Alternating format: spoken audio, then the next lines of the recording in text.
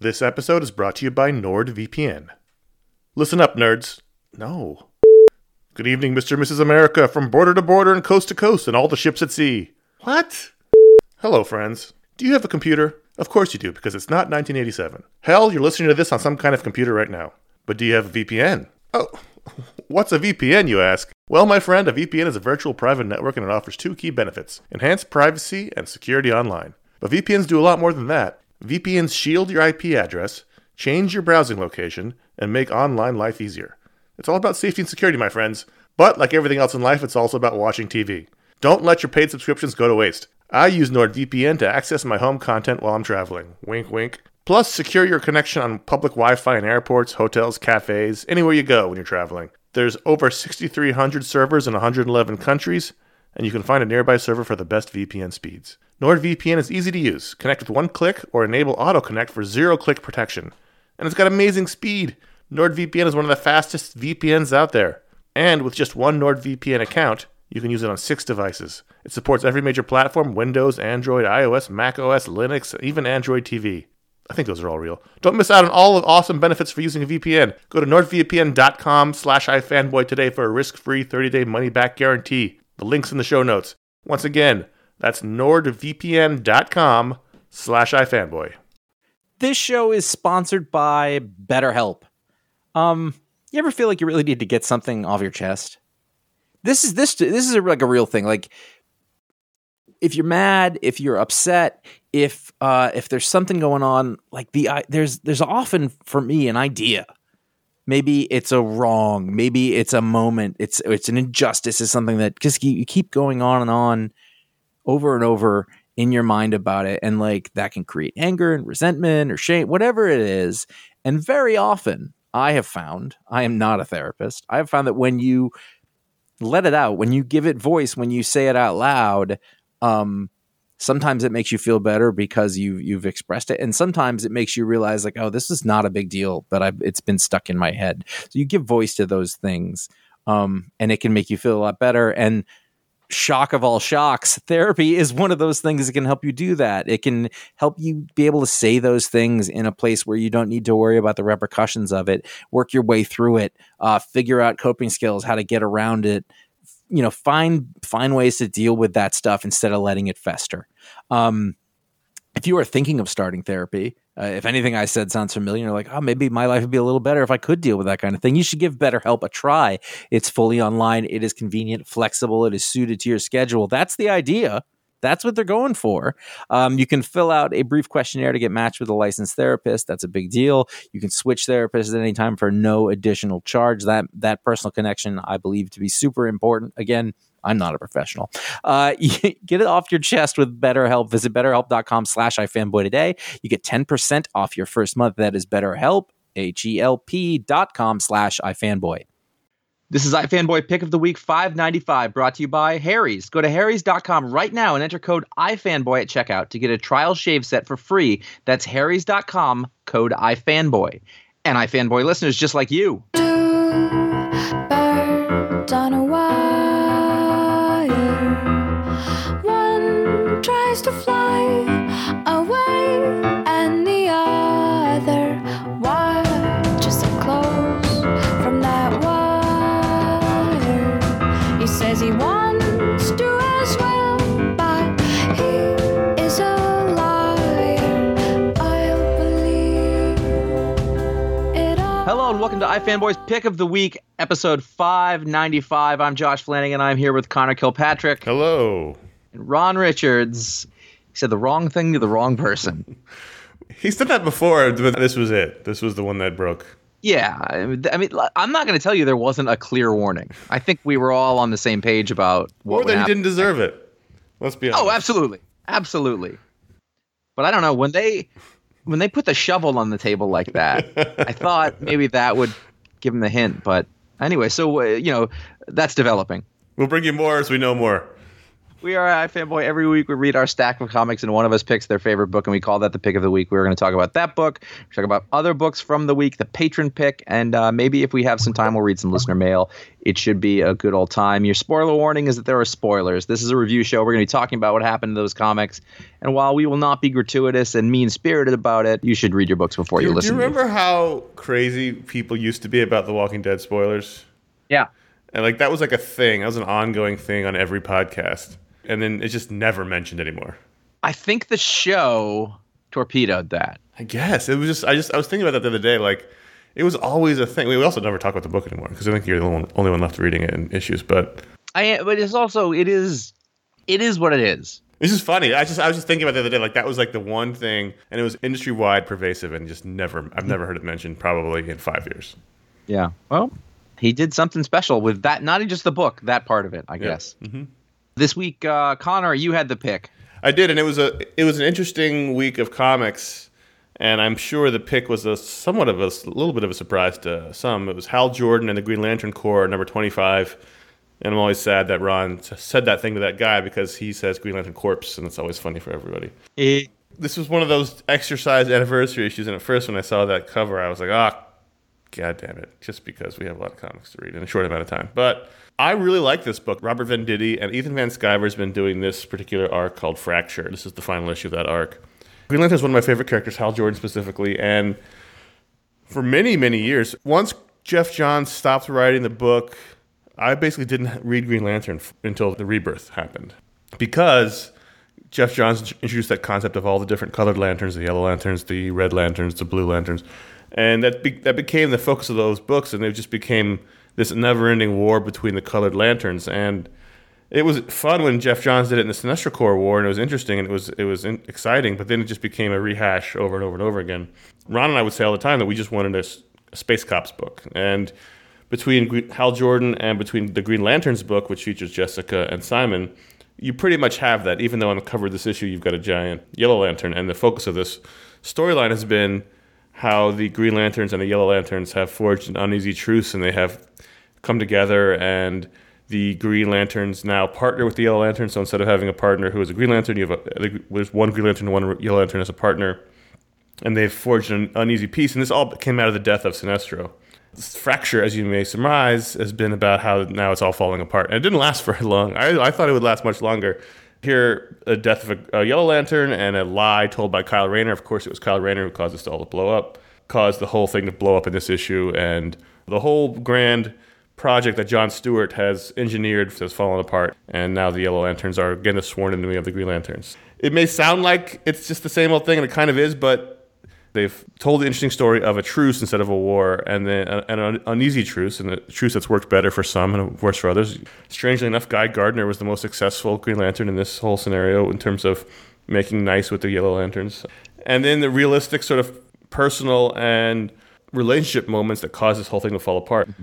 It's just been fun, and the book looks right when Ethan Van Sciver's drawing it, and I just like this dynamic. Here you get all your classic Green Lanterns. This is about Hal Jordan, and it's about John Stewart, and it's about Guy Gardner, and it's about Kyle Rayner. The other book is about the new ones. And it's about the Corps. You have Kilowog, and you have Mogo, and you have all those guys. And so this, to me, feels like the most classic Green Lantern book. And this was just super fun watching it all fall apart in the inevitable way it had to happen. And then there was even a couple of clever twists, including an ending. And I know we said we weren't going to be gratuitous with the spoilers, but it's been pretty important. And it's one of the reasons why this was the pick was that, of course, Sinestro's alive again. Had to happen. He's not in good shape. He's a burned out shell of a body with basically no skin or no hair, but he's obviously going to come back. And this just felt like good old fashioned DC Comics, drawn really expertly and told really excitingly. And I love these characters, and it was just a really fun issue. I enjoy a culmination of 25 issues of storytelling. It's all been leading to this point. So is this one of those books that you've been just sort of reading all along and you were sort of pleasantly surprised by the ending, or was it like Well, first of all, I did make the pick once before, so this will be the second time. So it's not a surprise that I have been enjoying the book, and we have talked about it, Ron and I. Yeah. So this particular issue was, I think you may have had this last week. Was it you last week, or was it Ron last week? Doesn't matter. Not important. When I finished reading my stack of books, I didn't have a clear-cut pick in terms of, wow, that was the one. But when I kept looking at my list, my eyes kept going to this book because it was the one I had the most fun reading. Sometimes when you don't have that issue that's like blows you away for craft reasons or blows you away because there was something really amazing that you go to the one where you enjoyed the most, that you keep looking at and you keep picking up again, and this is the one that it was. It's just Robert Venditti is really great. I remember when he burst on the scene with Surrogates way back when we early on in the days of iFanboy. From the mailroom at Top Shelf. Right. I mean, he was one of those writers that came along for the New 52 that has been quietly in there, and he's a really good comic writer. Yes. He's really good at structure, and he's been telling a really interesting tale of these two groups that have tried to integrate. And, some of the Yellow Lanterns decide to stay behind and become Green Lanterns after the split happens. There's been a lot of interesting characters here. Guy Gardner and his partner have been great because he was partnered with basically the Yellow Lantern equivalent of him, the sort of bruiser asshole, and they forged this unlikely friendship. And then when the fight happens, they just kind of look at each other like, well, I'm not going to throw the first punch. Well, I'm not going to throw the first punch. And so there's sort of this stalemate. And it's just been really nice character work. And even though it's still kind of mired in the Yellow Lantern, Green Lantern saga, it still feels more like Space Cops, which is what I've been looking for. And I also enjoyed the fact that Kyle Rayner caused this all to happen. I'm still holding on. Yeah, you really can't let go of 25 years that. later, no. But this is super fun. So now we got a new arc starting in 26, a new paradigm. Sinestro will have to come back. I just always loved the Green Lantern. And now, Ethan Van Sciver, he's got a lot of baggage on him, but he's a terrific artist. And I think he drew this entire arc, which is completely unusual for a guy like him. What do you mean, a guy like him? He's slow. He's really good, but he's slow. He's at least done most of the arc. Yeah. But this was an exercise issue, and he did the entire thing, and it looked fantastic. And I just love the Green Lanterns. I really do, and it's super fun. Nothing wrong with that. Yeah.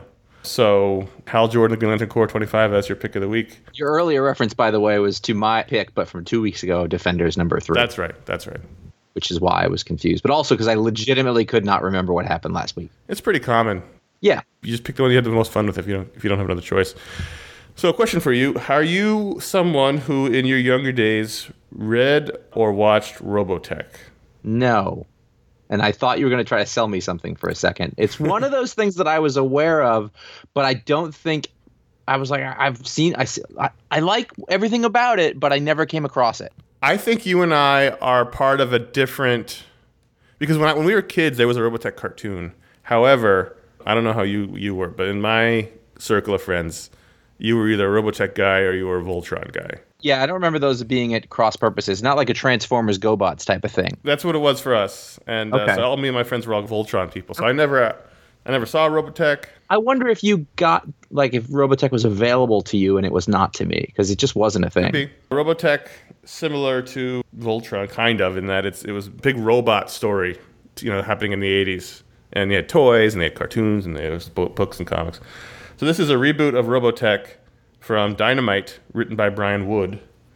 And I think I'm at the point now where I think Brian Wood's one of the best writers in comics, so I'm checking out anything he's doing. Really? Yeah, I think so. I think he's doing the most interesting work. I think he does the most uncompromising, interesting work. You're right, in that he is a guy that, like, when he writes a book, you're like, oh, that's totally a Brian Wood book. But not in the way that, like a Bendis book, for example. Right. Bendis does it with and neither of these are necessarily criticisms. I want to make that clear. Bendis is kind of a voice, and Brian Wood's got It's a tone. a tone is exactly the word I was going. Tone, style, almost like it's like an anti-structure of sorts. Let me correct myself. If we had a bell, I would ding it. It's not Dynamite. It's Titan Comics. Oh, okay. That makes more sense. So written by Brian Wood, lettered by John Workman, Hey now. and art by Marco Turini. And yeah, this is all right. It wasn't that good. It wasn't that good. And you don't have, you have no history with it, so you're I have just. no history with it, but it wasn't really. Sometime in the future, after some alien technology has landed on Earth, we've incorporated into our technology the Robotech. I guess will be the ships, which haven't appeared yet. And then there's an alien invasion.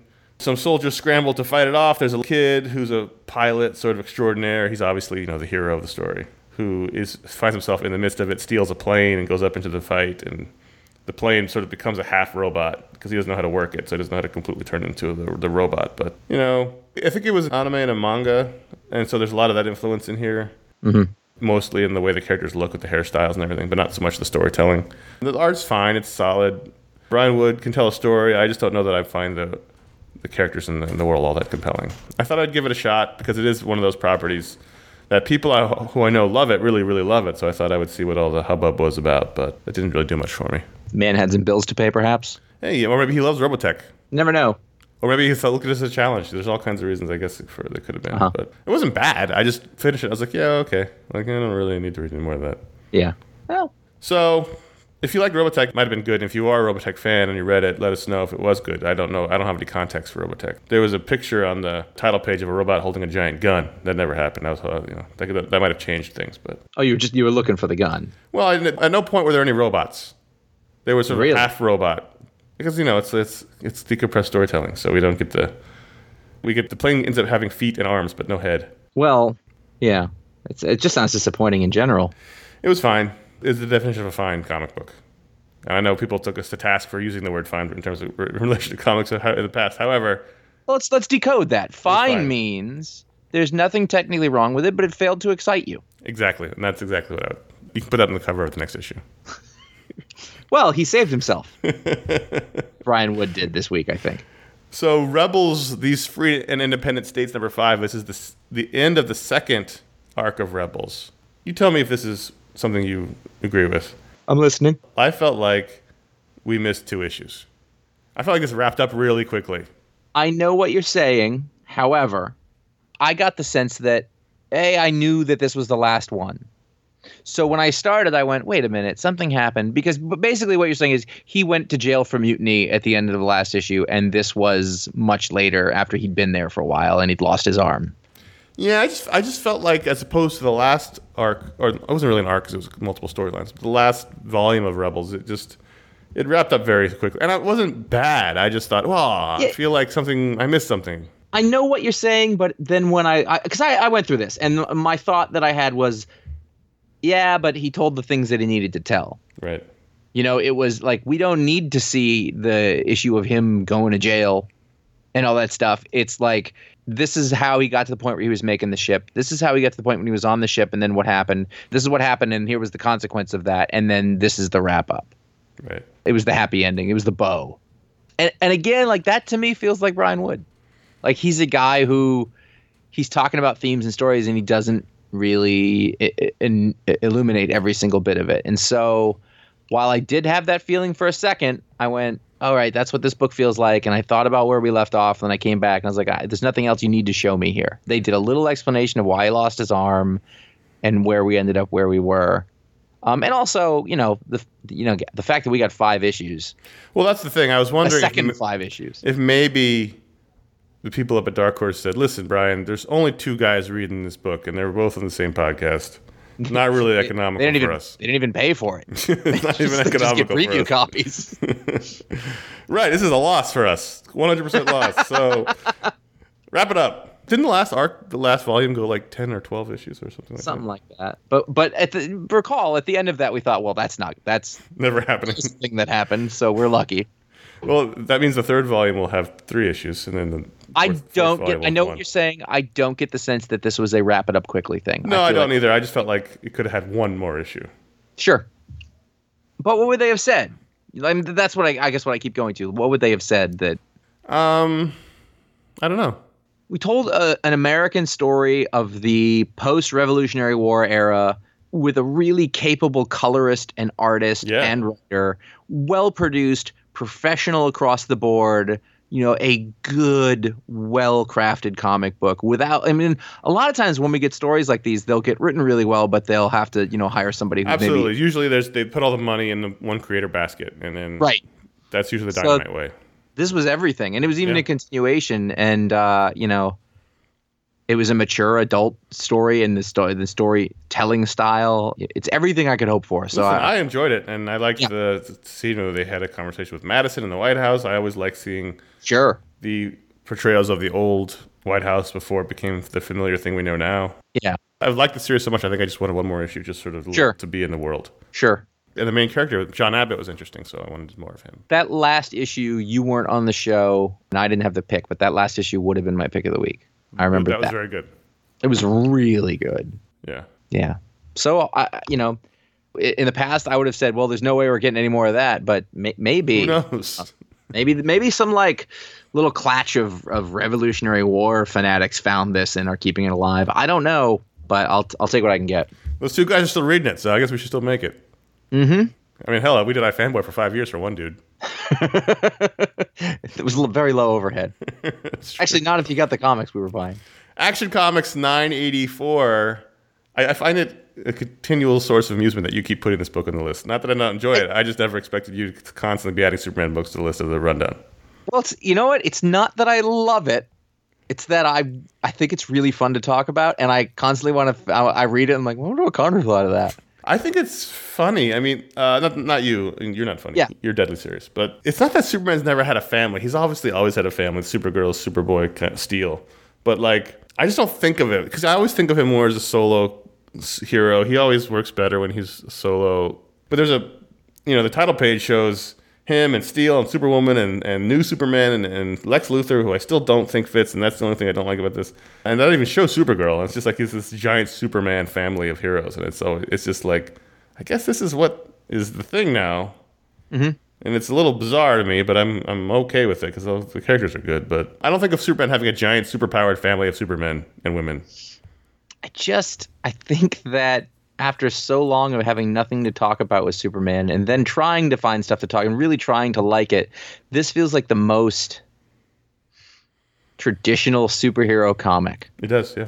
In a way, it doesn't feel modern. It doesn't feel old. It's just like, how about this? But now this and dastardly villains and, constant high stakes. And I don't want all my comics to feel like this, but it's nice to have one. It is. And it's, it's stupid and like not a bad way, but it's a little like. I mean, Jurgens does a great job of that old formula of you've got a main story, you've got a B story. It's the old Levitz formula, right? The ABC thing where they're constantly weaving in and out. Here you've got the Superman family fighting Zod and his group of dastardly Superman villains who, of course, can't get along at the end, and it all falls apart because they can't. But the Zod's real plans are revealed. Now you've got that becomes the B story. Now Lex Luthor becomes the A story. It's fun. And I really want to know, at what point did Patrick Zurcher decide to be called Patch Zurcher? And what was that conversation like with his friends? I think that's like his Twitter name is like Patches or something. Well, now he's Patch Zurcher in the credits. All right. I just, Listen, we all make choices. It'd be like you being like, listen, from now on, I'd like you guys to call me Jay. We're like, I don't know that's about that. That's not even, I think it's more like Sting. Like where one day it's Gordon a shortening of like, Patrick. Yeah. But it's the sound of Patrick. So how about the reveal? Do we know that Zod and Ursa were together in some way and had a son? I don't know. Or is that the new reality? I mean, clearly they're doing the mirror thing with now Zod's got a superpowered kid for Jonathan to fight. And I don't remember. There's been a lot of comics and a lot of things. That's true. But I guess Ursa was thought to be dead because they're all really surprised to see. And Superman's like, it can't be. And she kicks him in the face, which is always fun. So I don't know. I'm just going with it. And I like, you get the Crypto gets to have his hero moment. And, it's just everyone gets a little taste here. You got to figure this Lex Luthor thing out. He doesn't make any sense there. Yeah. There's also a little possible Watchmen tie-in with that dude in the green cloak. Oh, yeah. Who's that going to be? It's going to end up being somebody I don't know. So, like, the reveal will be underwhelming. That's how that always goes with me. Yeah. It's funny. I sense a little bit of, not annoyance, but, like, consternation in Comic-Con from DC creators about the Watchmen thing. Because I told somebody that, like, the feeling now from the readership is that we're so paranoid about Watchmen, we think everything's related to Watchmen, every secret thing. And so they're always, it's not about Watchmen. Most things aren't. But I don't know if I'm allowed to say anything. So Flash 27, speaking of Watchmen tie-in stuff, this could have been the pick of the week if Howard Porter had drawn the whole thing. Uh-huh. Nothing against Paul Pelletier, it just didn't really fit. I don't think that I noticed that there was a substitute, but I did notice that it wasn't. The last Porter issue was just all Porter-tastic, and this was not quite as much so. Do you know my most exciting part of this book? No, I'm looking through it. Trying listeners out there are on top of this. It's the very last page 21. New look, next issue. Oh, yeah, I did see that. See, you fooled me there because you don't like that. Unless it's new look, but the new look isn't going to mean old look. I don't know. As long as it means less stupid lines on his costume.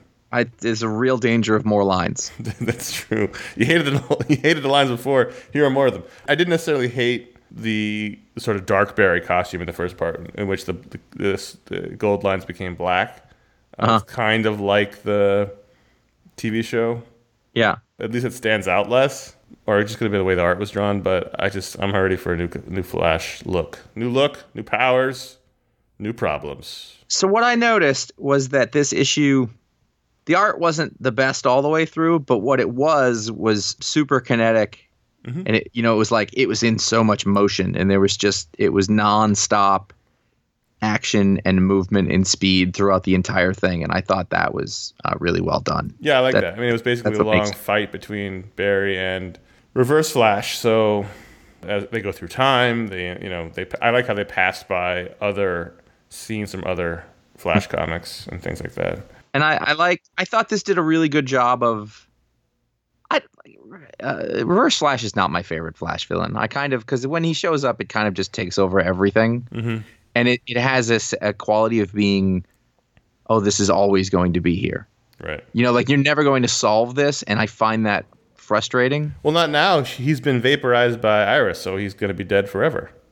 Yeah, but that's like the third time in this arc. Josh, he's dead. He's dead forever. Yeah, I know. I also like... This is a personal, and I know this is how you do it, but at the end of it, everyone hates Barry and he's super sad. And I'm like, that's not, it's kind of a bummer. Sad Barry. You're right. He did. This is like the second time Reverse Flash died in the last 6 issues. Yeah, he's getting killed a lot, and so it doesn't tend to mean a lot. And he exists in time, and Barry, the challenge of the character for Barry is that he can't get rid of him, so you sort of never get away from it, and he just keeps. That time travel thing's a bitch. I love the thinking behind that. I liked that sort of time travel trick. You can't ever get around it because you can always just go forward a little bit or something like that. But it's frustrating. I think I feel the frustration of the protagonist. If I'm Barry in this final scene in which Iris is at New Wally's bedside and she asks him if he's lied about anything else and he thinks of Wally West, the original, and he doesn't get it out, I would just stick my head back in the room and say, listen, you've got another Wally West nephew. There's 2 of them. Bye. I agree with you. I think, he blew it. But then again, you don't have drama if everybody's making the right choice. I think if you stick your head in, do it comedically, and then leave, I think then he's still in trouble. That's always the best way to deliver bad news. Yeah, I like it with a flourish. Yeah, sure. It was really fun, and I thought this arc was great. Since the button, I think the Flash has been really firing on all cylinders. Oh, sure. It's Josh Williamson's time for that book, and he's the right man for it. And Howard Porter is also the right person to be doing it also, so it's great. Yeah, put him in the lineup. We had the button, which started with issue 21. So for the last 6 issues, it's been really terrific. The book's always been good. We've liked it a lot, but the last 6 issues, the book has been really good. Yep. I'm back on it. I got off for a while, and I'm reading it now, so definitely. The button. So, you guys want to hear about Harry's? I do. I thought you might. You're a shaving enthusiast. Well, it's true. We were both customers before they came on to sponsor our show, which we appreciate very much. And you have a complicated shave life, I believe. Me or the people listening? You, Connor, specifically. Oh, yes, I do, yes. You've got to do the head. I can't even imagine trying to do the head. Here's the thing about the head, and this is nothing on Harry's, it's just the quality of the blades. If you are not really paying attention and you let your mind wander and you nick yourself because those blades are nice, it bleeds a while. It may have happened at Comic-Con. I mean, the better the blade, I'm sure the more risky that is. Yeah. You really got to be on your game. Yeah. Well, there you go. Yeah, but here's the thing. With Harry's, and shaving your head is not easy because your heads aren't completely smooth like your cheeks might be. Sure. I used to always cut my head with this other blade company's blades. They were fine blades, but I used to always cut my head with them. Harry's hardly ever happens. It's usually user error. Usually not. Literally, I was not paying attention. I was looking somewhere else while shaving my head. That's not on Harry's, that's on me, but that never happens usually with Harry's blades. They're really good. Really good blades. Yeah. I like the little packages. I've been a customer for years. I got my box this week, my new box. Ooh. Nice. I don't have to get them quite as often as you. Well, I can get the 4-pack and I'm kind of good for the year. I go through a lot of the shaving cream. But I also don't shave my whole face anymore, so that when I did, that would take less time. But anything to not have to go into the pharmacy and be like, "Can you unlock the case for me?" I hated it. They're how much? All right, fine. That. So Harry's is so confident that you are also going to love their blades that they're going to give you a free trial shave set when you sign up at harrys.com/ifanboy. Just pay for shipping. And honestly, if you're listening to this show and you've heard us go on and on about this, and you are a person who needs to remove hair from your skin, I don't care if you're a man or a woman, anywhere, and you just get the free shave set. Yeah, it's free. You pay for shipping. Honestly, say that you've been thinking, I don't know if I'm going to become an iFanboy member or a patron or anything like that. Do this. If you're, it's very little, a lot of benefit, very little drawback. So just go do that. Harry's is all about a great shave at a fair price, which is why over 3 million guys have switched to Harry's. Jeff and Andy were just two regular Joes, jamokes you might call them, who are fed up with buying overpriced razors, and they started Harry's to fix shaving quality. All products are backed with a 100% quality guarantee, and they offer their blades at half the price of the leading 5-blade razor, selling directly to you over the internet. And of course, make sure you get over to harrys.com/ifanboy. You're going to get the free trial set, which is a $13 value. You just cover shipping. And that's going to be a weighted ergonomic razor handle, 5 precision engineered blades with a lubricating strip and a trimmer blade, which I'm not going to talk about like Ron did before, but he likes the trimmer blade because of the sideburns.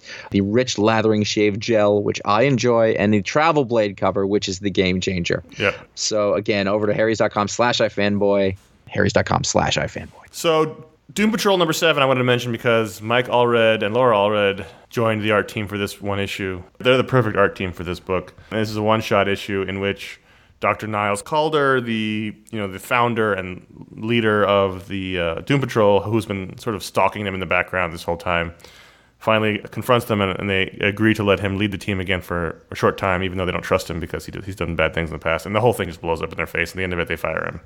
So I don't know if he's going to be in the book anymore, but it was a fun little one-shot. Mike Allred's perfect for this book. He makes them wear the classic costumes, which they get rid of at the end, too. It's just a fun little one-shot Doom Patrol book. This book is weird, and it's wacky, and it doesn't come out quite regularly, but I really enjoy it.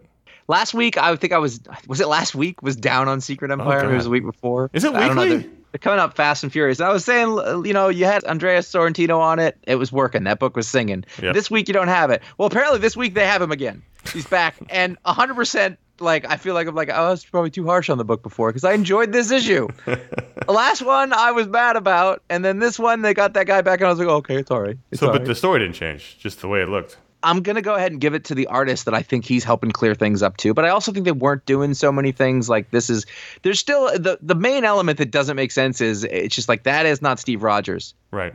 But it's not Steve Rogers, right? I know that, but they have failed to make that work for me because there has to be an element that makes me believe that's Steve Rogers, or why else am I reading it? It's to the point now where when I'm reading a book and I read the recap page and the first line is Steve Rogers has to, and I go, ugh. Because it's gonna be a Secret Empire tie-in. But as these go, it was pretty good. There's conflict. There was a nice scene between Black Widow and Miles Morales because if you remember long ago, he saw that image of him being the one who killed Captain America, and he's sort of at this point resigned himself to it. And now it all makes sense why he saw that because at the time it wouldn't have made any sense. Oh, I see. They're tying in that that prophecy from Civil War to this. Yep, and that works. Totally works. Prophecies are helpful in kind of like in Game of Thrones. You can just say, you know what? Well, wrong prophecy. Well, no, but it isn't good. It isn't like Bendis' closet. Like they're following up on it. Like, why did we see it? Well, you have to. You can either drop it, never show it again, or they're following through. So it kind of is interesting in terms of it's a nice long game plan. But for me, still the story is that Andrea Sorrentino is really good, and I really like the pages, and I like his interesting layouts, and it almost looks gimmicky, but he's selling it for me. It works. I think I want to run for Congress. I'm just having this idea now, solely so I can subpoena Bendis. Mr. Bendis. Just pound on the desk. What is in the closet? Now y'all expect everybody in here believe that you knew nothing about what was in that closet. We got to wait around for the better part of 2 decades. Understand what's in that closet? Ain't gonna stand, Mr. Bendis. Giant blow-ups of the pages. Huh? By the way, it's important. Let's not get into it. This is a rabbit hole. The congressman in my head sounds like Stephen Root doing a congressman, by the way. Batgirl 13, also almost the pick of the week, but I just couldn't do it in good conscience. It's a one-shot featuring a guest appearance by Catwoman, And the idea of this issue is that someone is stealing the Instagram famous pets of Gotham. And I was like, I think my eyes are rolling out of the back of my head. But they didn't. It was actually a really fun little team up because Catwoman's cat's been stolen, and one of the dogs, the famous dog of the neighborhood's been stolen. And it felt kind of like a Batman 66 episode because the person they find who stole it is called Velvet Tiger and has a whole tiger motif, and she's got henchmen called kittens dressed up like cats, and they had a big fight. And I was like, all right, this is a Von Craig style, so that's okay. But man, I can't do it. I can't make pick of the week from an Instagram famous dog story. I can't do it. I don't think anyone would blame me for that. Once I got beyond my own prejudices, it was actually very fun and good. It's a great one-shot. There's a lot of one-shots this week, and I like to see those. Next issue, it says, Batgirl and Nightwing begin a whole new story arc. I'm excited for that. Yeah. Will they or won't they? They won't. When there's like a series and you read it for a really long time, and you don't like it, but you keep reading it, yes. And you don't want to, but you keep reading it. Yeah. Hellblazer number 12 came out this week. I was so surprised to see that. I almost fell out of my chair because I didn't think you were reading it anymore. Before the New 52 broke my reading habits of having to, continue to read all the series I'd always read. Yeah, I know exactly how you felt about that. So. Okay, when it was Constantine, the title, and it was really part of the main DC universe, and they were trying to tie it into Justice League Dark, and it had some people on it who I genuinely like as creators, but I could not bring myself to read it. Right. I did. I think I read the first one, and I was like, nope. Right. So this was relaunched as The Hellblazer, which is pretty close, written by Simon Oliver, who was supposed to be the series regular on this at one point after he had done The Exterminators, and that fell apart. He did 4 issues, and then they brought on Andy not Runton. I was gonna say Weir. No, Duggan. Duggan? Is that right? Jerry Duggan? No. The Losers. The guy from The Losers. This is bad. This is like we never used to do this. People are hearing us get old before their eyes. People are screaming at their computers. Yeah, but Simon Oliver came on. Andy Diggle. Dougal. That's how I was close. And then for a couple issues in the middle here, we had a tan on the art, and it was not good. So they got David Fabri on here. Italian artists seem to do well with this book. I think he's Italian. It's kind of European feeling book.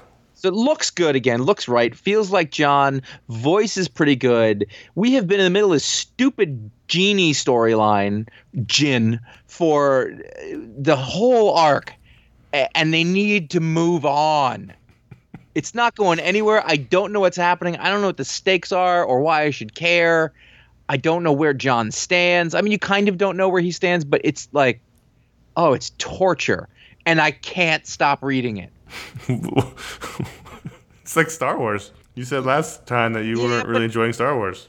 Yeah, but I go back and forth on that.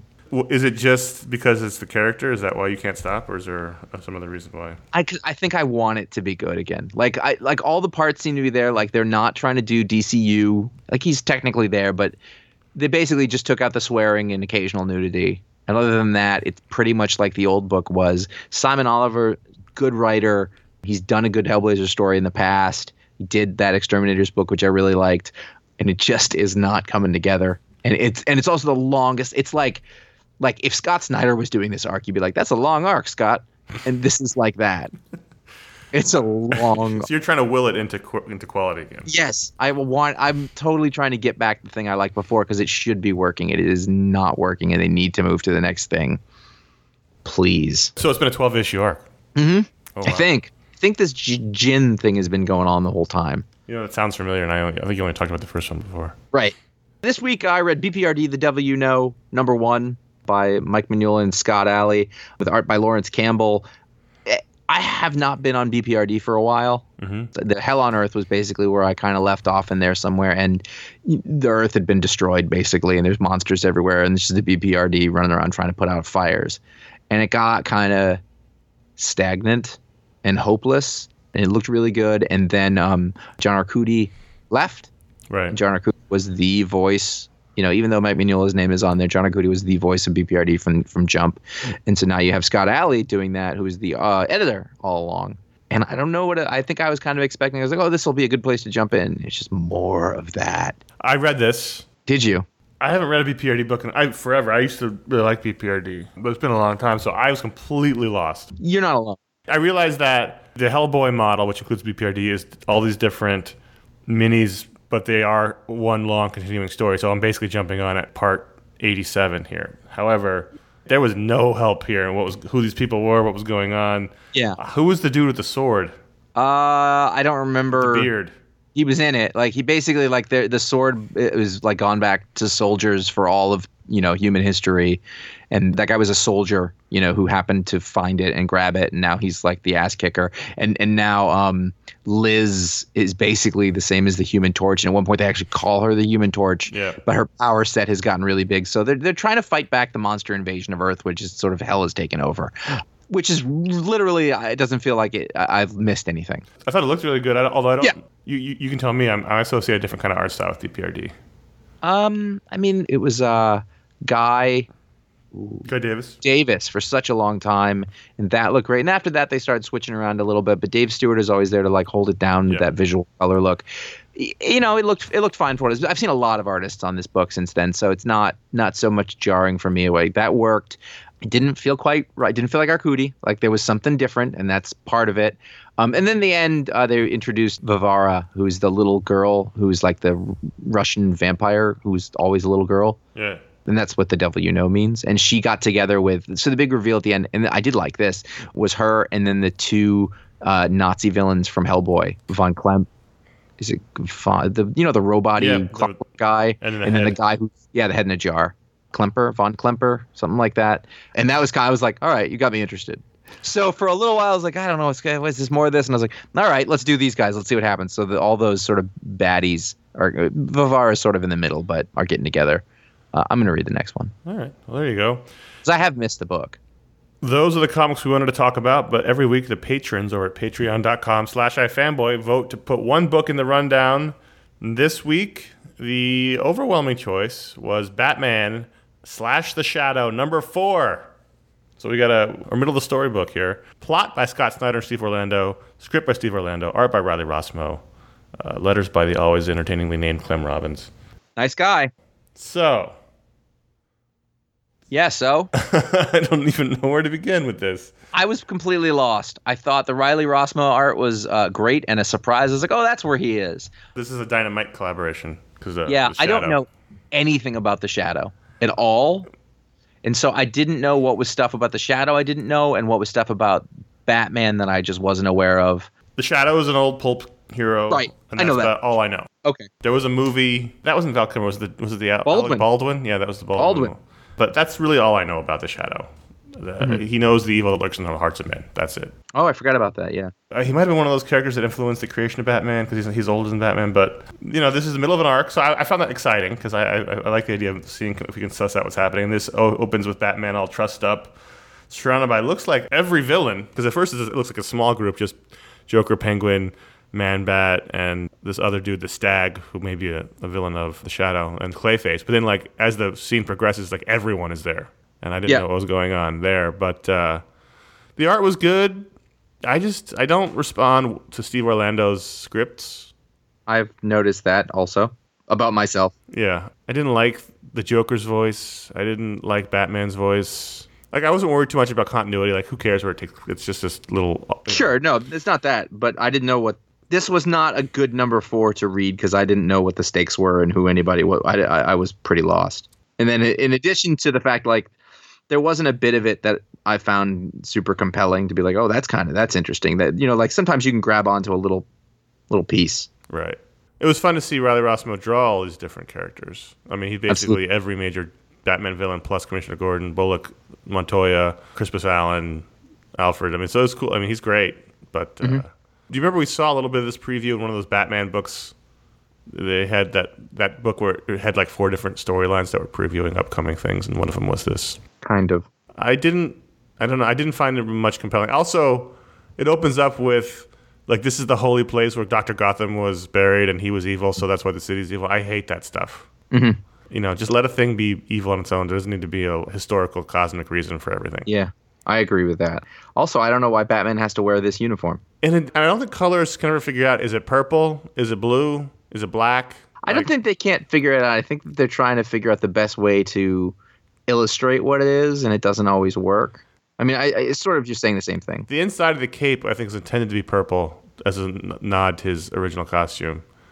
But the rest is supposed to be, I thought, black.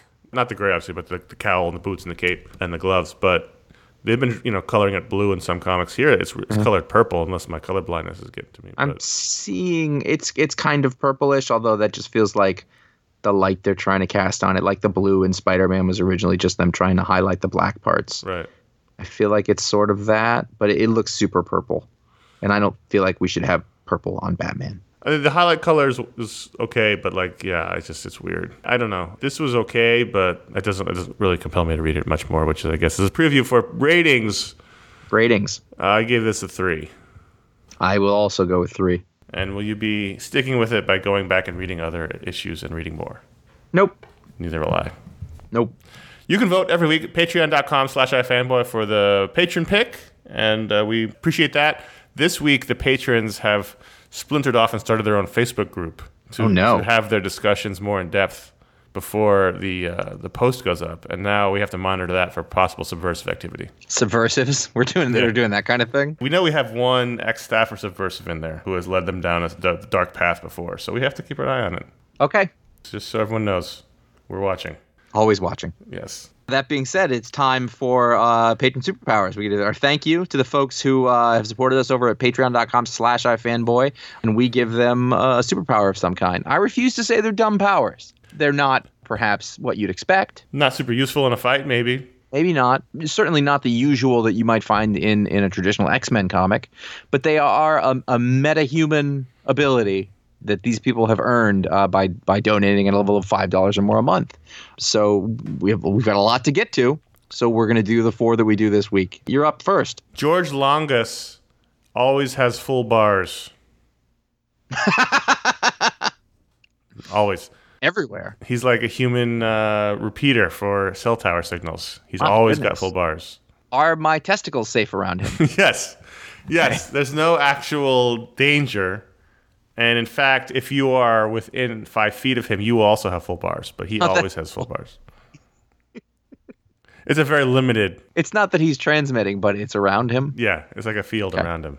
Yeah. That's nice. So he's underground, in the middle of the desert, everywhere. Full bars. No matter what carrier either. He's got them all. That's nice. Yeah. That's really that can save you a lot of money in the long run. Yeah. Because you don't have to choose based on, what's prevalent in your area. I can finally get Sprint. Yeah, Sprint everywhere. Yeah, that's nice. So Anthony Sanchez literally always makes the trains run on time. So he goes in a subway station, the train comes no matter what. Yeah, or they bring him in, like if any rail situations are having trouble. So he could make a lot of money in New York City right now, is what you're saying. Oh, sure. Yeah, no, like you would bring him in, like the MTA would hire him, and then he'd be like, "All right, you got to fix this, and this," and they'd come in the next day, be like, "You're a miracle worker." Always makes the trains run on time, but not in like a dictatorial way. It just happens. No, he's like the Karnak of trains. He can see where the flaw is. Okay, I get it. Okay, Kenneth, and I don't want you to ask me about this next one where it came from. Kenneth Frost. No matter what he's been up to, produces clean urine.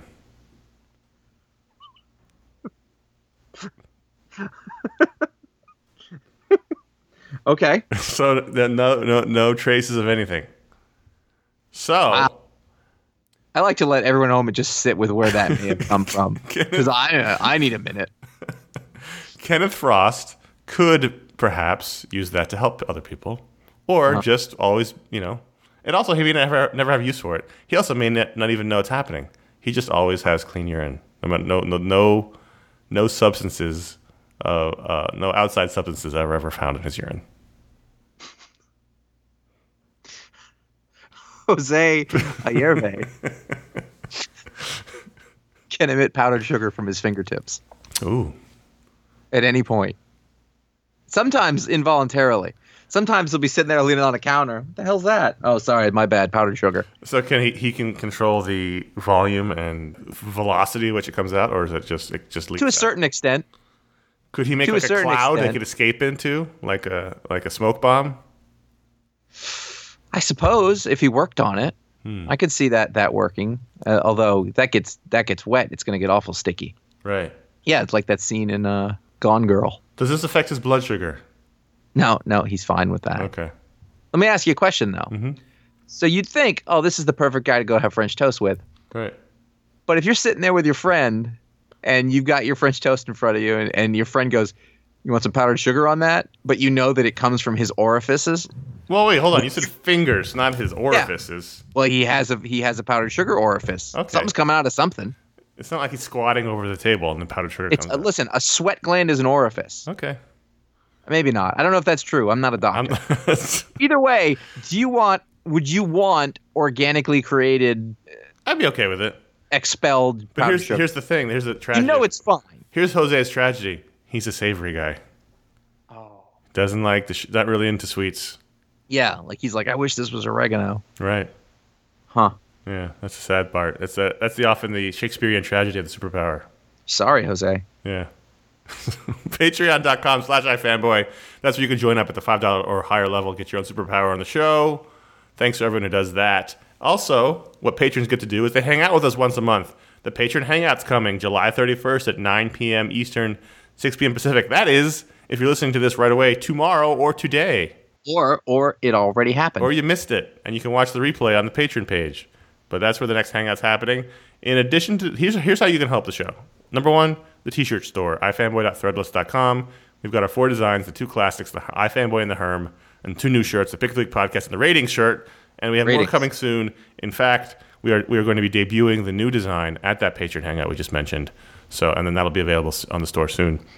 We like this one a lot. Also, ifanboy.com/support. That's where you can find the Amazon link. That's where you can shop via Amazon. It doesn't take any money out of your pocket. It just takes the money out of almost richest man in the world, Jeff Bezos' pocket. And quite frankly, I thought he was. Was that he was, but then the stock took a hit Oh, because they didn't hit their quarterly number, and he dropped to number 2. darn. Yeah, sorry, Jeff. So help us out there. Make that your link on your browser. Never think about it again. People do that all the time. We appreciate that. Direct donation via PayPal, also on ifanboy.com/support. Eccentric billionaires always welcome, like Jeff Bezos. You know, now that you're number 2, might as well just dump some of that wealth. Patreon.com/ifanboy. We're a little bit around $500 away from getting that monthly non-comics media podcast, which I'm sure we will. Shut your mouth. Yeah, I had a flashback to Goodfellas Minute the other day. Like for some reason, yeah. I had like a PTSD-esque flashback to it. It was pretty intense. But we're inching ever closer to the non-comics media podcast. I'm sure we would have talked about Dunkirk this month. But you got to get there by just signing up at patreon.com/ifanboy. That's how you can help the show. Thanks to everybody who does that. Let's do your emails. Greg M. says, my friend and I were recently talking about Paper Girls, and we both came to the conclusion that we were sticking with it because of Cliff Chang and Matt Wilson's art. Neither of us could confidently tell you what was going on in the story, but thought, hey, at least it looks great. Have there been books that you read longer exclusively because you love the art? How long do you give a book with stellar art, but not a gripping story? I've been thinking about this question since July 15th. Not long, I know, but it's been bugging me. It's a good start. It's a solid start, Greg. 2 weeks. It's not nothing. I mean, it's amateur hour, It's but like still, the least you could do, but whatever. We've talked about this before. I will read a book longer with art I like than with art I don't like. I can't read a book with art I don't like, at least in some way. Yeah, there's definitely a point. It's a visual medium. It's got to at least be visually appealing in some fashion. Yeah, there's art you like and art you don't like, but then there's art that is ineffective. There's bad. You know, it's bad at telling the story, and that's usually a hard pass. But Paper Girls is an example because I in fact moved to trades on it because I don't know what's going on month to month. Maybe if I read it in chunks, it'll be easier to understand. I believe all of us are on board with you on this assessment of that book. Yeah. I don't know what's happening, and I've tried to drop it a couple times, but I keep going back to it. And I think that might be the same effect that you're talking about. I've definitely done this, not a ton in the past. I think for the most part, I read all of the Hawkeye issues because of David Aja. Interesting. For the most part, because at the end, I don't like what he did with the character of Clint Barton. Like I don't like where it left him. I don't like what everybody else did with it after that. The Clint Barton that I grew up with as a character that I loved is really no more, for all sorts of reasons, not just because of that book, but Ground into the dust. Yeah, but I mean, I wouldn't miss a moment of those Aja issues. And in fact, if you go back to when he did Iron Fist, I was doing the same thing. Most recently, Brian Wood, who was lauded quite a bit earlier today, he was doing Moon Knight, and I was getting the issues just to look at the Greg Smallwood art, and I didn't even read them.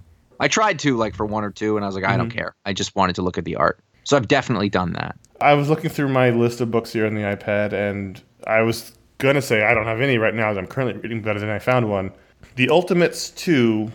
I enjoyed the first volume of the Ultimates quite a bit, but this volume I haven't really been into. It's been very heady and cosmic-y, and I don't really respond to what's happening. However, Travel Foreman's been drawing it. Oh. And he's terrific. I think Ron used to always read anything Steve Dillon did. Right. And Steve Dillon didn't do a lot of great books outside of the work stuff that he did with Ennis. I mean, like, I think he worked on Deadpool with who was that writer that no one liked? I don't know. No, but there was like a writer on it for a really long time, and like a lot of people didn't want to read it because of that. Deadpool fans at the time, were a more of a subcategory, but Ron was reading that all the way through, and I was like, "Why are you reading that?" He was like, "Steve Dillon," and I was like, "Fair enough." I find that when I do that, it doesn't last long. Yeah, there's so many comics. Yeah, like I'll do it for a few issues, and then I'll be like, "All right, I don't even know what I'm looking at here. It looks great, but I don't care." Yeah, so right now the only one I could say I'm doing that for is the Ultimates 2. Travel Foreman's done, I think, 7 out of the 9 issues that they've done it. But when Francis Manapul was doing Flash, it wasn't a greatly written book, but I read it because of the art. That was a while ago. That was like 6 years ago. Daniel Way was who I was talking about. Oh, that's right. Okay. There you go. Yeah. Wes A. says, I was curious what your thoughts were on the recent news that the new Spawn movie will be written and directed by Todd McFarlane. My thoughts are I can barely finish that sentence. While being produced by Blumhouse. Will having McFarlane so hands-on be a good thing? Do you think this will result in a movie that is faithful to the source material?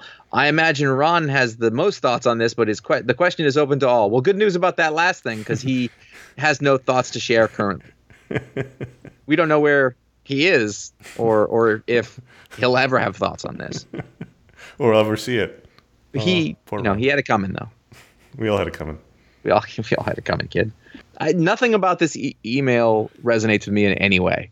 I have a hard time having any thoughts because we literally don't know anything other than what's been in the email. They announced at Comic-Con that Todd McFarlane had teamed up with Blumhouse, which is the hottest production company, mini studio, however you want to categorize them in Hollywood right now. They did Split. They did Get Out. They do low budget. I watched Split, and this is after saying, I'm all done with you, Mr. Shyamalan. Right. I'm fully done with you. And I watched the whole thing dutifully, and I got through to the end. Did you see it? Yeah, I did. Just like a week ago. I'm not giving it away, but at the end, I was like, oh, fuck you. I walked away. They're doing a big sequel with all the characters. I was so mad. I was like, stupid. Just make a movie. I like that. Yeah, I'm sure you did. I mean, I like the movie. Well, you and I went to see. But I knew that someone spoiled the twist for me, so I knew what the twist was coming. Okay. But I liked the movie as a movie. I thought McAvoy was really good in it. Well, I guess people will have to donate. Maybe that's a show we'll do. We should do the movies of M. Night Shyamalan as a special edition podcast if we get that. Okay. Because that will be a fucking shit show. It's the trees, okay?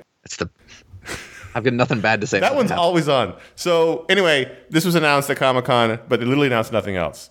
Like, I don't know. Has Todd McFarlane ever made a movie before? I don't think so. So I don't feel good about it, but Blumhouse, he's a hands-on producer. He works really well with these first-time guys. Jordan Peele had never directed a movie before he did Get Out, so who knows? Maybe Todd McFarlane's a movie-making savant. We'll find out. Literally, it's hard to have any thoughts without any information other than what has been announced. Do you care about seeing a Spawn movie? I'm curious about a Todd McFarlane written and directed film, I don't even want to read a Spawn comic book. It's a concept that's about 30 years past its time, but... And it feels it. It doesn't feel like, oh, this is a thing that is timeless. I'm curious. Fair enough. But I'm not I wasn't excited. I was perplexed when I heard the news. I'm perplexed that there's that somebody's doing the math that there's enough of an audience for that. Because Well, the thing is, they do really profitable low budget movies, Right. But don't come off as low budget. So Jason Blum's super smart about this stuff. So if he thinks he's got a formula for it, and it's not like this, they could do this movie on $3 million. I mean, Split I think was $9 million budget, but it's not cheap. It's a VX heavy movie, so who knows? But we'll find out. As more information, as with all these things, we'll see if it actually gets to that point. Yeah, that's a good point. There's a lot of things that can happen in the development process that could make this movie never happen. So we'll see. Get back to me when there's a trailer. Inked a deal doesn't mean a lot these days. Yeah. Or ever, any days. Related, Jason M. from Australia says, so DC just announced that Frank Miller is writing a story called Superman Year One with art by John Romita Jr. What is iFanboy's hot take on this announcement? How has there not been a Superman Year One before? What does such a thing even look like given the DC's continuity mess? So, first, it's important to note, as far as I can tell, it's not actually called Superman Year One. It's just that in the interview he said he was writing a Superman Year One type story. It could end up being called Superman Year One, but I don't think it's officially called that. Because that's a very important brand for DC. Sure. Yeah. And it could just be he's doing an origin story. Who knows? Like I said, it could end up being called that, but so far, as far as I can find anywhere, it's not actually called that. The only news we've had was he said in an interview. It hasn't like DC announced it or anything. Right. Also, there's been a ton of Superman Year One stories. They just haven't been called that. Man of Steel was one of the all-time great Superman stories. It's the Superman Year One story. It's just called Man of Steel. Superman Birthright's a Superman Year One story. There's been a ton of them. All right, so bearing the lead of that, what do you think about Frank Miller doing a Superman story? I feel like I could not think of a worse writer to do this. And you're talking about one of my all-time favorite comic book writers, but I can't think of a worse writer for this. Well, it's interesting because he has used Superman basically as his foil for all of the biggest stories that he ever produced. Even in Daredevil, strangely. Yeah. I think it could be interesting depending on what Frank Miller shows up. Right. Who knows? That's the thing. I know that I am personally in a different place as a comic book consumer than I was even when the Batman story, which was called what? All-Star Batman? When that came out, I didn't want that. Also, it was Jim Lee. Nothing about that is for you. So it might be interesting. It might be the right time and place when it does come out. And it's not going to hurt me if it comes out, if I like it or don't like it. So I am willing to say, and this is optimism to it, like, that could be interesting. That would be cool if it was. I have no doubt it'll be interesting and it'll be worth talking about. But if I'm in charge of DC and we want to do a Superman Year One story, I don't think Frank Miller is my first name that I call. Or even Romita, really. Although I liked Romita's run on Superman earlier. Yeah. Yeah. I don't know. Again, also, much like the Spawn announcement, get back to me when the issue actually comes out. That's a good point. It's taken like 4 years for Batman Dark Knight 3 to finish. You know what I will tell you? Not too long ago, it seemed like Frank Miller, we weren't going to get much more from him. Yeah, he seemed really sick, but now he seems like he's better. Yeah, and I really like that. That makes me really happy. So even if I don't love the work, I kind of like that he's working. Oh, no, he's still a legend. He's still a legitimate comic book legend who's done some of the most important comic book work in the modern era. Nothing will ever take that away from him. Right. And I will always respect him for that, even if I don't like what he puts out now, Mm-hmm. Let's like Alan Moore. Yeah. I'm not into what he's doing now, but doesn't mean that he's not the best comic book writer of all time. Yeah, that's true. Quick note on Comic-Con, since these are both Comic-Con related things. I was there last week. We talked about this briefly in the show, although I hadn't been in the show yet at that point. This was the year where the show was creaking at the seams. Oh, yeah? Everyone I talked to said it was just a fucking nightmare. I mean, and I can tell you, I was there. It was a nightmare on the floor. It was just really? There was so many people. I don't know if they sold more tickets. I don't know if there was less to see in the panel rooms, but every day, especially Saturday and Sunday, it felt like the scene in A Night at the Opera in the stateroom of the boat. Like, one more person gets shoved in here, this building's going to just pop open. And partially, I think it's because a lot of booths now on the floor have put stages up, and they do live stuff on the stages. Which causes traffic jams? Yeah, which like Marvel did that, and DC basically had their booth about their merchandise and their comics, and they did their panels and that. Now they have a stage. So like at one point, Saturday, they were introducing the Justice League cast in the DC booth, whereas 50 feet away, they were introducing the Thor cast at the Marvel booth, and it was just like, you could not move. And then like down the way, there's the CW booth, which now is a giant signing stage. They had all their casts up there. Star Wars booth now, which used to be about the toys and stuff now, and merchandise now has a stage. They were doing Jedi training. Like every booth is trying to do a live show because that's what brings the crowd to the booth, but then everyone's doing it, and it's just become a nightmare on the floor. Also, I don't know if it's related or not, but this was one of the worst years for the security team. You stopped for a moment anywhere. They were yelling in your ear to keep moving. Huh. I stopped to try to read the booth number to figure out, because I was trying to get somewhere specific, and they were like anywhere. You couldn't stop moving at any moment. It was, I don't know if they were stressed out because of this crowd size, but everyone is complaining about security this year. It was not a pleasant time on the floor. Well, you're a crusty old veteran there. No, but no one I Right. talked to was like, this is fun. Everyone was like, this is terrible. How do I get out of here? I mean, it was, Comic-Con's what it is. I always have a good time seeing people and seeing stuff in the booths, but Saturday was just a nightmare. Sunday was no better. Sunday's usually better, but Sunday was no better. Mm-hmm. I don't know. They never built that second level. They talked about building to it's just, I don't know how they can, the show is just too big. Yeah. I can't say I terribly felt like I was missing a thing. I think... And also the comic area used to be sadly the area you could get for some respite in, but now it's not anymore even. So, because all the comic companies have media properties. Like I said before, the DC booth had the Justice League cast in it, so you could. It just feels like the crowd that is attracted by celebrity is so large that it's untenable. Yeah, that's basically it. Yeah, it was cool. We had a good time with people, but man, we were talking at a party one night about how this feels like the year the show broke. Mm-hmm. And we'll see how they fix it. I wonder if that's translating to sales for people, though. I don't know. The thing is, you couldn't even really stop to look at booths. Mm-hmm. You couldn't stop on the gray carpet, which was the carpet that's in between the booths, the aisles. So if you couldn't fit in the booth or had time to tell what booth you were going into. You couldn't stop. Huh. Yeah. But Artist Alley was packed, so maybe it was, but we'll see.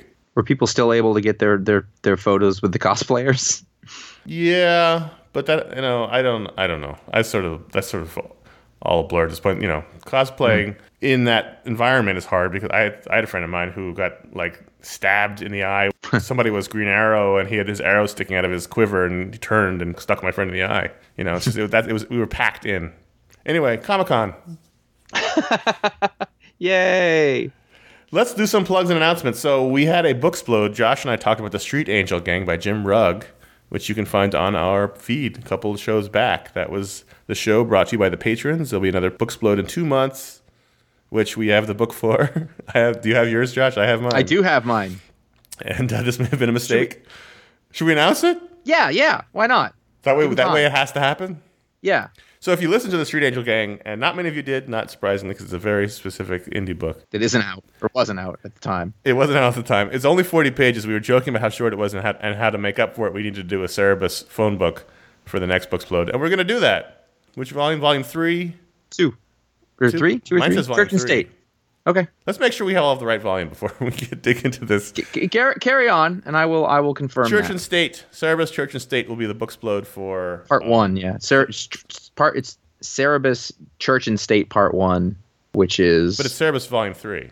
Right, but there's 2 parts of Church and State. No, so I know, but it's on the spine it says Volume 3. It's Book 3. Yeah, okay. So the September Booksplode will be Cerebus Church and State.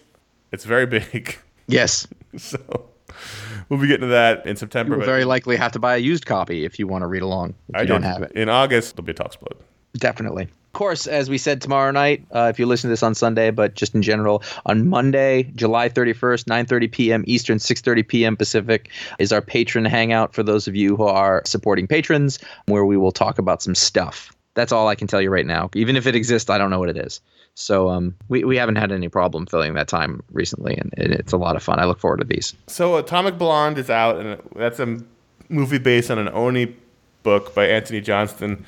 We may do a show on that. Ron and I were talking about it. If I had to bet money on it, I would say it's not going to happen, mostly because Ron is wherever he is, being buried in the cornfield. But I would say there's a 25% chance we'll do an Atomic Blonde podcast. We'll see, because there's a lot going on. What there will be, though, is a Batman Mask the Phantasm podcast, because Warner Brothers did a big anniversary Blu-ray release for it this past week, and the Animated Brain Trust all has their copies. So sometime this week, although there are some science deadline-related problems on Ryan Haupt's part, but we're going to try to do it this week. If not the week after, there'll be a Batman Mask of the Phantasm discussion. I haven't watched that movie in probably 25 years. It'll be interesting. Or however long it's been since it came out in the 90s. That'll be fun. People seem to really like that movie. They do, and I haven't seen it in so long, and I remember not really liking it at the time, so we'll see. Interesting. Yeah. I remember... Yeah, not really not liking it, but just sort of having it not really have an impact. That's more accurate. It's more like, yeah, okay. Like, I wanted it to be special. I wanted it to feel like Transformers the movie, which it wouldn't have because I wasn't 8. But all right, fair enough. That'll be coming out soon. All right, and then of course, look at this. Pick of the week number 600 is coming. The weekend of September 3rd. On those ones, we do an all-email live show. Maybe that's probably what we're going to do. We haven't quite settled it down, but you're going to want to start thinking about that, what questions you might want to do. So you can send your emails into the show at contact@ifanboy.com and mark it 600, and we'll figure out what we're going to do with that. So you've got lots of time on that one. Yeah, so you got about 5 weeks till the big show. We will probably do a live email show. We just haven't talked about it internally, so I didn't want to say for sure that's what we were doing. Yeah. But we'll do something special regardless. If we don't do that, something special we'll do. Because 600 episodes, that's a lot of episodes. That's not nothing. So that'll be Labor Day weekend if you're in the United States, the weekend of September 3rd. Also, I believe that is the finale of Twin Peaks. Oh. So that'll be fun. I bet he's looking forward to that. That's the upcoming stuff happening. We are having one of those weird end of the shows where we can't keep focus. Head over to ifanboy.com. You find all those podcasts, including the Booksplode on the Street Angel Gang. You can also like iFanboy on Facebook at facebook.com/ifanboy or follow @ifanboy on Twitter. That's where you find out what the pick of the week is before the show comes out. By the way, so do the patrons. You can follow us individually at J.A. Flanagan, at RonXO on Twitter and Instagram, and at CS Kilpatrick on Instagram. And seriously, just what, spoiler, I guess, Street Angel Gang, get that. If you like the show that we do here, you can write us a review on iTunes, or better yet, you can tell your friends about us, tell folks who care, post on social media about it, do those kind of things. We really appreciate it. You are our marketing and promotion team, as it were. Introduce your mom to podcasts. I haven't asked you to do that in a while. Right. Has your mom been wondering? Maybe she's like, I really need something. Like, hold on, Mom, I got you. Today I had to explain to my mom what a browser was. What? I guess that makes sense. That makes sense. Yep. And then the next day, because I had explained it to her last night also. It's not that she doesn't have the ability to retain information. It's that she just doesn't care. She just does not. How do I read the book? I get it. I get it. It's fine. Fair enough. All right. Well, that's it for this week's show. Thank you for listening. I'm Connor. I'm Josh. Was that super long?